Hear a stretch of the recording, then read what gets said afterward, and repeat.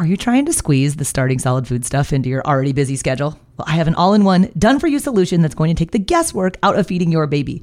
My online program is called Baby Led Weaning with Katie Ferraro. It contains all of my baby led weaning training videos, the original 100 First Foods content library, plus a 100-day meal plan with recipes, like the exact sequence of which foods to feed in which order. So if you want to stop trying to piece all this feeding stuff together on your own, I would be honored if you would join me inside of the program. You can get signed up at babyledweaning.co/program.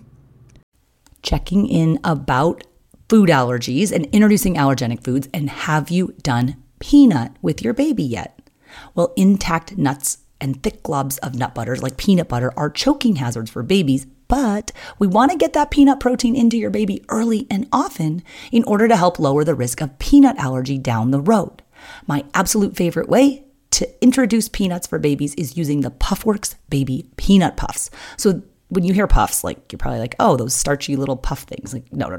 Not the little ones that earlier eaters can't pick up. Those kind of crappy puffs from the store that have added sugar and refined grains and lots of salt. The Puffworks Baby Peanut Puffs have no added sugar. They have just a smidge of sodium for preservatives, and they are the perfect size for baby-led weaning. They're about the size of your adult pinky finger. So baby can pick them up, self-feed them, but they're so soft that they dissolve in your baby's mouth, so you can introduce these peanut puffs even before your baby has teeth. Puffworks also makes a baby almond puff for the safe introduction of a separate allergenic food category, that's tree nuts. And now, finally, Puffworks put out a combo case, so it's half baby peanut and half baby almond. So if you want to grab one case, then you can knock out 2 new allergenic foods. We do these on different days, though. These are just the no stress, low mess way to get peanut and tree nut out of the way. So you can get 15% off everything at puffworks.com when you use the affiliate discount code BLWPOD. That's a new code. It's BLWPOD. Use that sucker at checkout at puffworks.com and get peanut and tree nut safely out of the way. What underlies food apartheid is that places where there are low-income markets do not want to cater to also tend to be Black and Latino or other people of color. There is an underlying form of racism. Hey there, I'm Katie Ferraro, registered dietitian, college nutrition professor, and mom of 7 specializing in baby-led weaning. Here on the Baby-Led Weaning Made Easy podcast, I help you strip out all of the noise and nonsense about feeding, leaving you with the confidence and knowledge you need to give your baby a safe start to solid foods using baby-led weaning.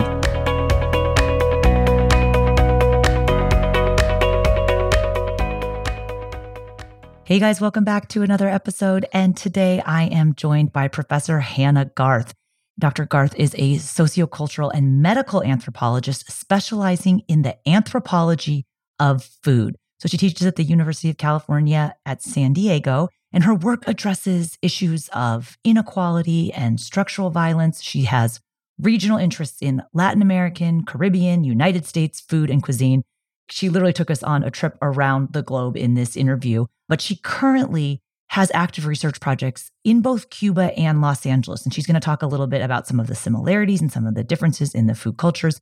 She's going to explain to us a little bit about the use of terminology, things we hear a lot, like the term food desert. What does that actually really mean? Why is it a not preferable term? She's going to explain to us why in her line of work, she's using terms more like food apartheid and what that means. And then how we as parents can structure our language and our interactions with our children in order to avoid some of the implicit racism and bias that we may not even be realizing we are perpetuating. So with no further ado, I want to introduce you guys and bring on Hannah Garth to the podcast. She mentions a lot of resources in this episode, and I want to let you know that I'm linking them all up at the show notes for this particular episode at blwpodcast.com/82.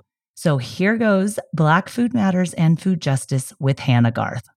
Well, hi, Hannah. Thank you so much for joining us today. Thanks for having me. All right. So to get started, I was curious if you could share with our audience a little bit about your background. So how did you come to be interested in the area of anthropology of food? And I'm particularly interested what led to your work and your writing of the books. Your books, Black Food Matters, Racial Justice in the Wake of Food Justice, and then also your other book, Food in Cuba, The Pursuit of a Decent Meal, which came out in 2020. So give us the backstory if you can. Okay. Well, I guess I'll start in the beginning. I grew up in Wisconsin in a relatively small town. And I grew up in town, but it's a pretty rural area. So it's surrounded by farms. And so I feel like growing up in that context, I was aware of food production in a sort of agrarian sense. But I don't know if it's connected to growing up in Wisconsin or not, but I've always been interested in food and cooking and gardening and those kinds of things as a personal interest. When I was in late high school, early college, I thought that I wanted to be a pharmacist. So when I went to college, I started out majoring in biochemistry. And then I realized that I actually really like interacting with people and thinking about the world in terms of social and cultural things. So I changed my major to anthropology, and I ended up majoring in anthropology, policy studies, and Hispanic studies. And in some of my early work in undergrad, I realized I was interested in connections between food and health. After I graduated from Rice, I got a master's in public health at Boston University that was focused in global health. And as part of that experience, I implemented a nutrition program in the Philippines. And from my experience working in the Philippines and implementing a nutrition program, I realized that I was interested in some deeper engagement with the problems that cause uneven access in food. And I decided to go ahead and pursue a PhD in anthropology. I went to UCLA, and for my doctoral research, I decided to do research on food access in Cuba. And part of the reason that I was interested in Cuba is that is one of the only places in the world that has a national food ration where every single citizen and some immigrants get a food ration almost for free each month that provides them with the basic foods that they need to survive. Their food is not being rationed. They get a ration. Well, it's both. So Oh, okay. the way that the socialist food distribution system works is that the Cuban government centralizes all production and distribution. So they ensure that all of the food in the country is evenly distributed through a food ration. So everyone gets like this a basic amount of food that they need to survive each month. Okay. And then there's also subsidized foods that they can buy off the ration and unsubsidized foods that they can buy off the ration. And those are also controlled by the socialist government. But it's just a way, basically, there's sort of tiered pricing system. So there's a way of ensuring that everyone gets basic amounts of free food and that people are not able to sort of hoard the entire food supply.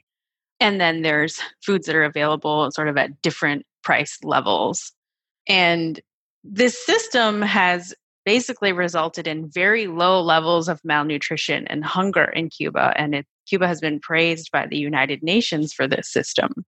However, when I spent time there and I actually talked to Cubans, they told me that the food system was really difficult for them and that they struggled to access food, that the foods that they were rationed didn't cover enough of the month, and that they had to innovate ways to be able to access food by purchasing it either at subsidized markets, unsubsidized markets, or on the black market. And so my first book is really about how households go about acquiring food in this system where certain items are scarce or certain items are so expensive that they're out of people's reach. And one of the things that I found was that this system is largely held together by the labor of women. So although the United Nations is praising the Cuban government for the way that has constructed its food distribution system, it is really a lot of labor that women are undertaking for their households to go from place to place, spending hours and a lot of energy acquiring food. And another thing that's really important for Cubans is to be able to eat meals that they call a decent meal or a decent and dignified cuisine, which I write about in the book. And they're looking for meals that they understand to be culturally relevant and historically constituted. So, like the meals that their grandmother would have made and the meals that they're proud to serve their children, and they hope that their children will continue to serve it to their children. So, that kind of a thing is what people are after. So, that book came out in January with Stanford University Press. And I am still conducting some other research in Cuba, but my second major project has been looking at food justice organizations in Los Angeles. I look at organizations that have the goal of increasing access to healthy food, and healthy's in quotes, for communities in South Los Angeles and East Los Angeles, which are predominantly Black and Latino, respectively. And I basically track how they've developed their mission and their ideas about what kinds of healthy foods need to be distributed, and whether or not they have an understanding of racial and economic justice, or the forms of racism and discrimination that have really undergirded the problems with the food system in these areas. For that project, I have another single authored book that I'm working on right now that will come out in a couple of years. But that's the basis of the work for the edited volume that I published with Ashante Reese this year, Black Food Matters: Racial Justice in the Wake of Food Justice. This episode is brought to you by BetterHelp. If you've been thinking about giving therapy a try, BetterHelp is a great option. It's a convenient, flexible, affordable, and entirely online experience. All you do is just fill out a brief questionnaire to get matched with a licensed therapist, and you can also switch therapists at any time for no additional charge.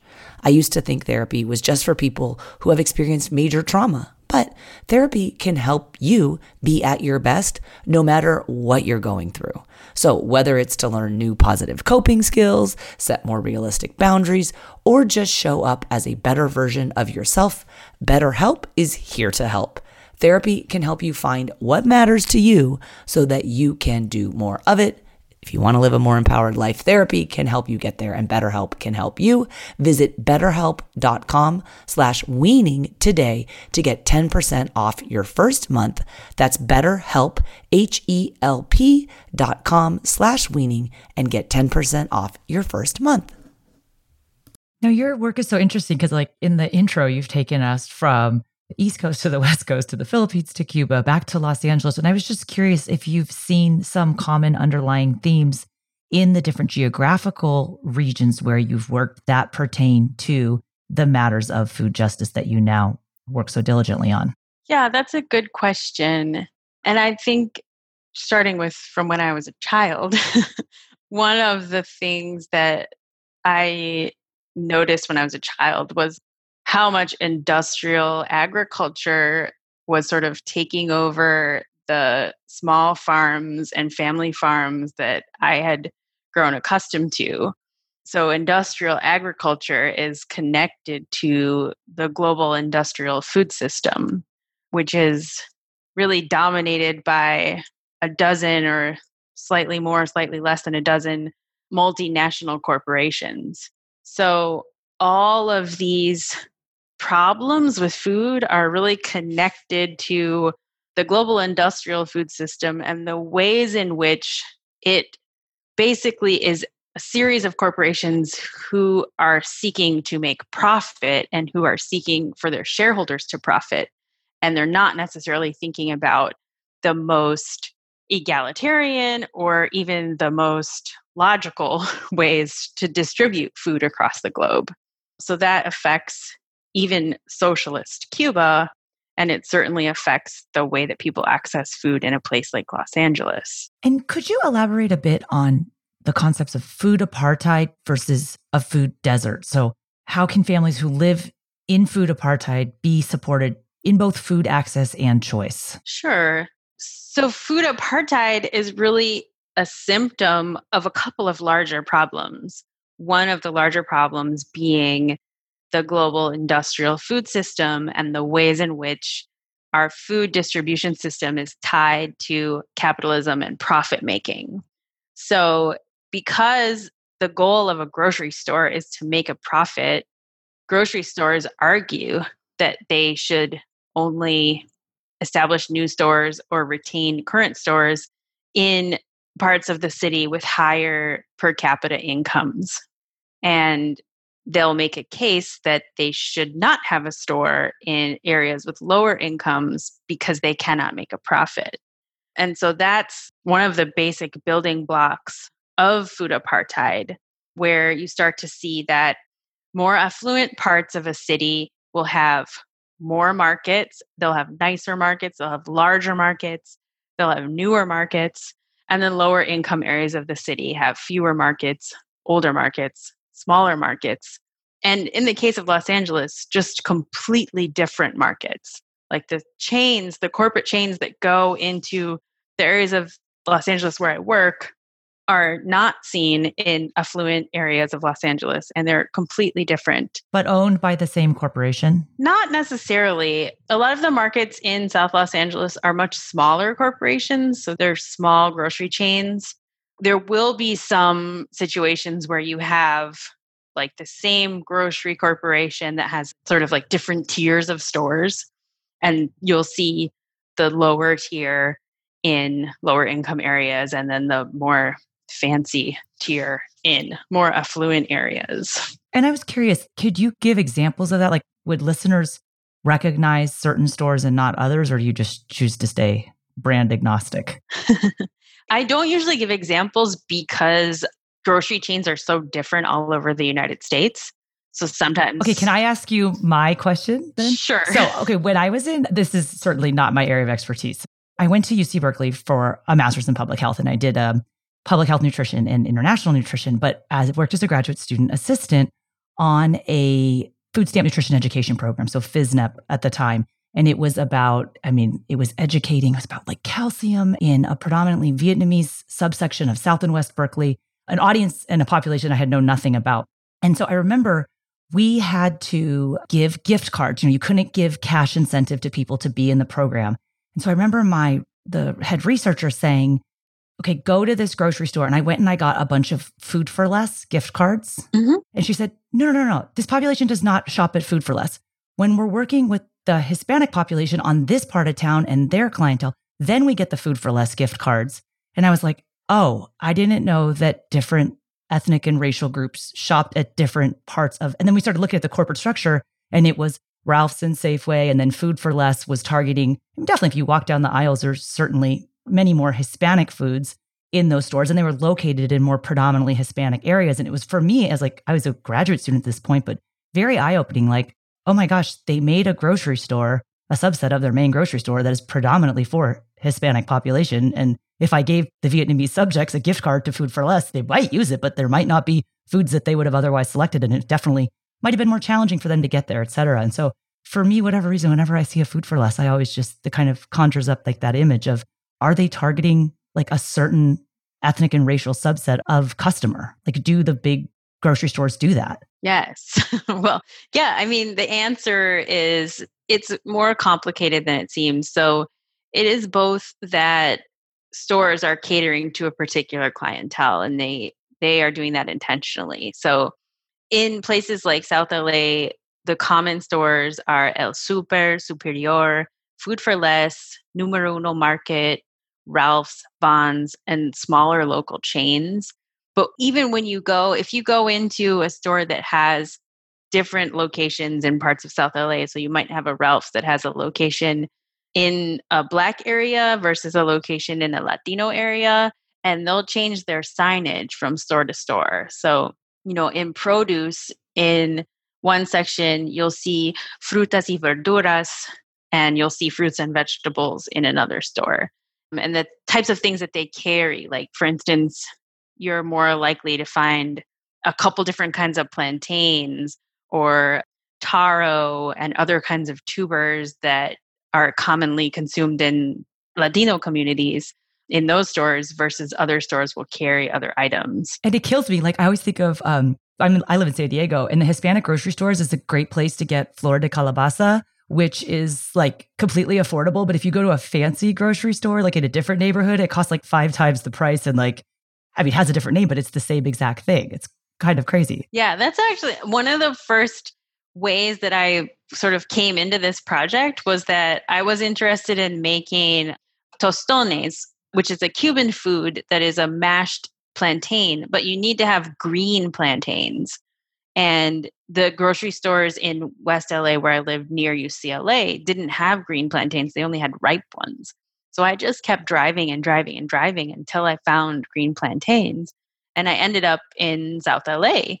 And it's like you said, like, And you had a car to get there, which is exactly. a lot of people don't. Yeah. Yeah, I had a car, but I ended up seeing how, the forms of apartheid are not just about different markets that are available, but it's also about different food availability. People use the term food desert all the time. And so I was curious if you could just let us know, what exactly does that term entail? So the term food desert is basically an area where people imagine that it's completely devoid of options for healthy food. So it's an area where people think that there are not full service markets and where people are only able to access food at places like liquor stores and corner stores. But the term food desert is seen as an offensive and racist term. And it's also related to the term food swamp, which is also offensive and seen as an area that is just inundated with unhealthy food, like a lot of fast food, for instance.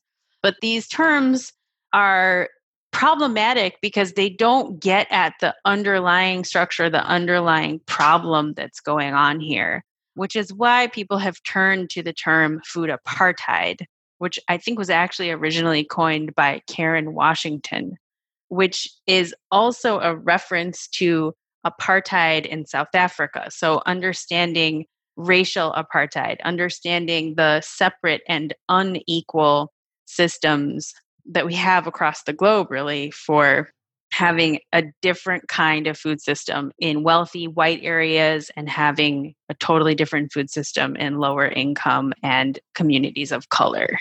So Hannah, nutrition is primarily taught through a white-centric lens. And I'm curious to know your opinion and your experience on how this has affected food culture and family meals in the Latinx and Black communities. Thanks for that question. It's good to have a nutritionist that understands that nutrition is primarily understood through a white lens. I think first it's important to say a couple things about race, which is that, scholars understand race as a process rather than a thing. It's a social process that's based on ideologies and practices. And in general, the things that people think of as mainstream or normal in the US are white and are centered around sort of white culture, where white people and what they do is positioned as normal and as different from what other people do, other with a capital O. And those others tend to be racialized. So they tend to be Black, Indigenous, people of color, Latinos. And what's also important here is that there is a dimension of power and knowledge going on. So in the sort of white, quote unquote, normalized position, there is an idea that that is best and that is correct and that holds power. And so when we don't see this through a lens of race and whiteness, we can just think that, what the dominant paradigm is simply normal and other paradigms are not. But in fact, what's happening is that these are just sort of predominant practices of white people. So one of the things that I think we need to do when we think about this question is to really take a step back, understand, your own social position in the problem and in the United States and as a person, and slow down and learn about the history of how, certain forms of eating became understood as healthy and how other forms of eating became understood as unhealthy. Some of the ways you can do that are by reading the work of scholars that have really thought this through.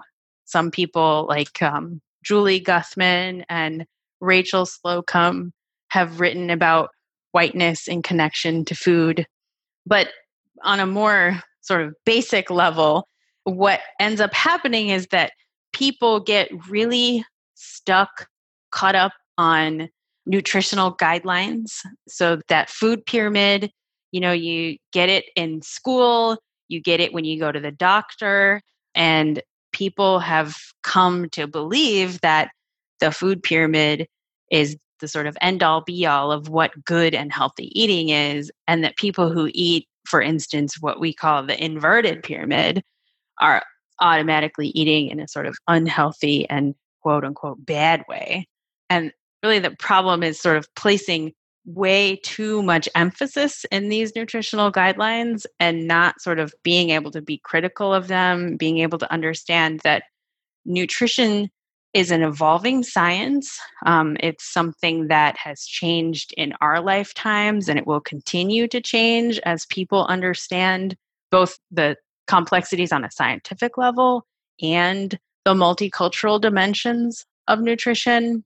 But many people, as they sort of push these nutritional guidelines, end up reproducing whiteness, reproducing the idea that white cultural norms are the norm, rather than spending time understanding the roots of racism and discrimination and redlining and apartheid that have really created the problems of food inequality in the first place.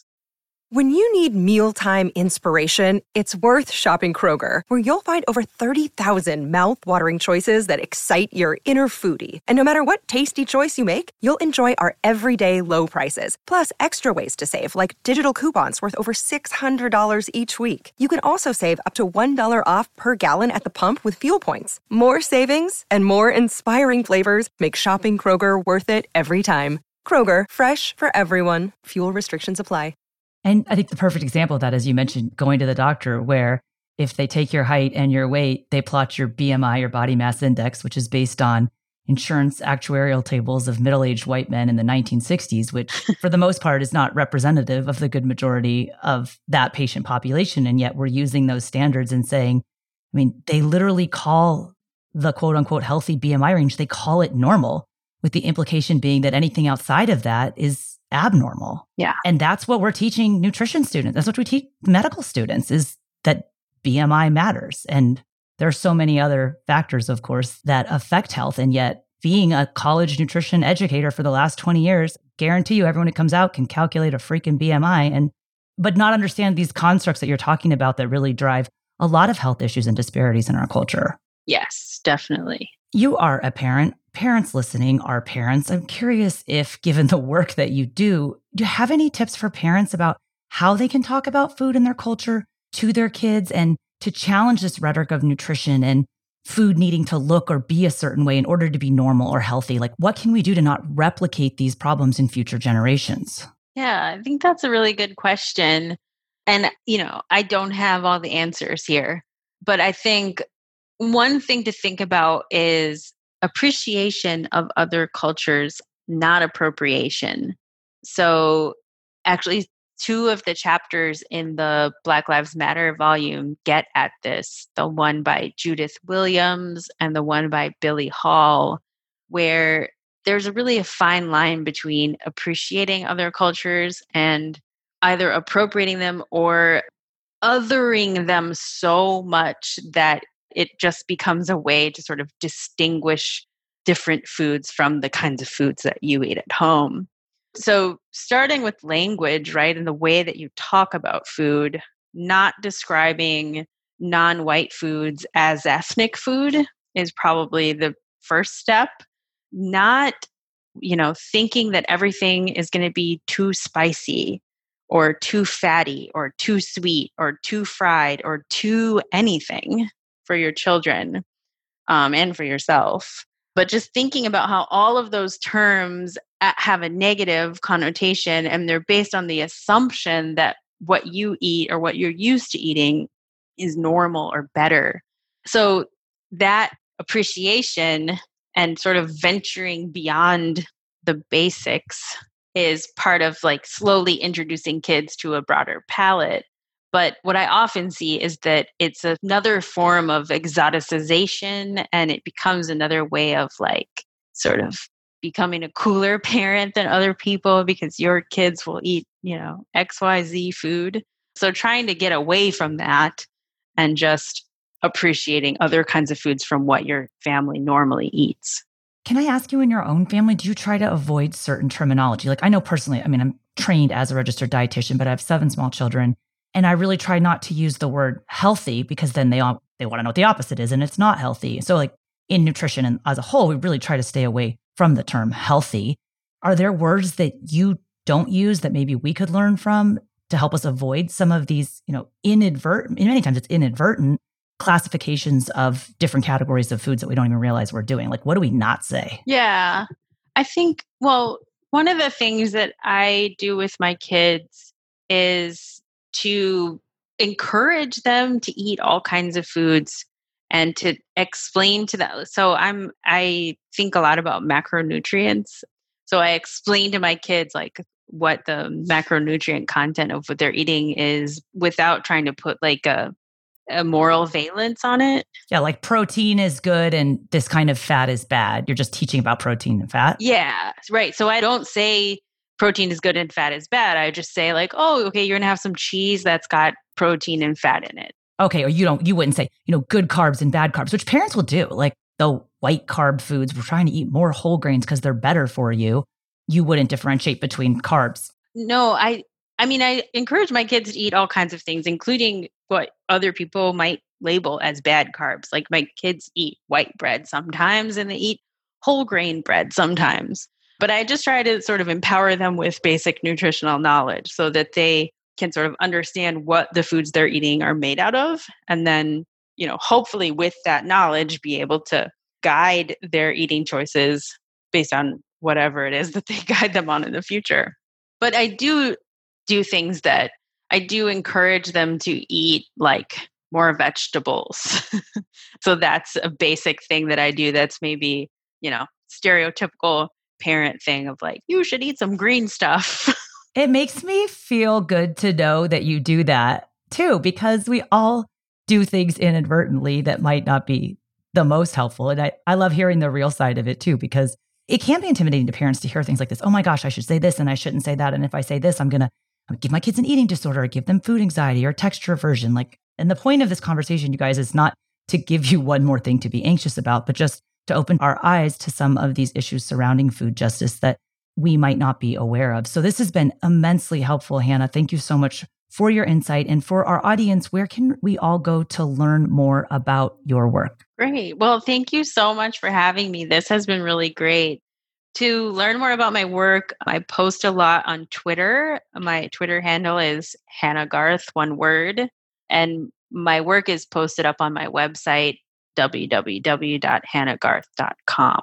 Okay, and that's Hannah, no H, and I'm going to link to all of Hannah's resources, including, if I may, I'd like to follow up and get a little bit more detail on some of the authors that you mentioned. You said, just to be familiar with some of these different people's writings and work, to educate ourselves and open our eyes, and that'll be all linked up on the show notes for this episode at blwpodcast.com/82. Well, thank you so much, Hannah. I really appreciate your time here on the interview. Yeah, thank you. This was fun. Well, I hope you guys enjoyed that episode with Dr. Hannah Garth. Again, she specializes in the anthropology of food. She teaches at UC San Diego. She's written a number of really interesting books, and I know she mentioned some of them, but Black Food Matters, Racial Justice in the Wake of Food Justice. And she also wrote another book that she mentioned, Food in Cuba, The Pursuit of a Decent Meal. She's working on a few other books. She mentioned a couple of writers. Her Twitter feed is fabulously informative. So I'm going to link to everything that she mentioned in the podcast episode today on the show notes for this particular episode, which is at blwpodcast.com/82. Bye now.